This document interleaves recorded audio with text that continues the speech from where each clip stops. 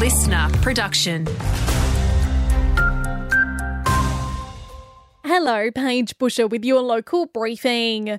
More than 10,000 West Aussie jobs are at risk as the nickel industry is on the brink of collapse. Chamber of Minerals and Energy WA CEO Rebecca Tompkinson says their latest report rings alarm bells. We have seen a 51% decline in the price of nickel, but we know in the Australian context that we have seen a 50% price increase in the cost of production. It comes as BHP contemplates a potential closure of its Nickel West operation due to the falling prices.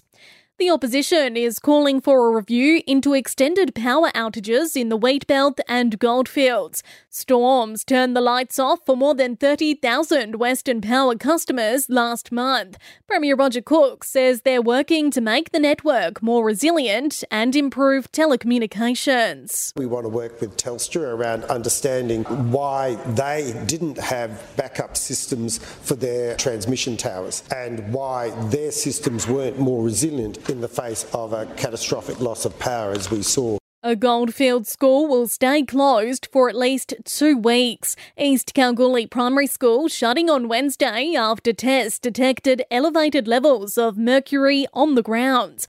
Advancements in forensic testing have helped police find the alleged culprit of an aggravated burglary back in May 2011.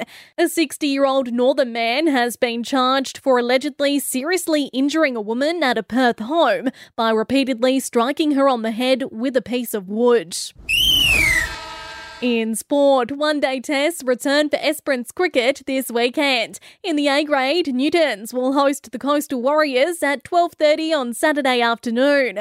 Want more local news? Get free breaking news about our community. Download the Listener app, search for your area and subscribe now.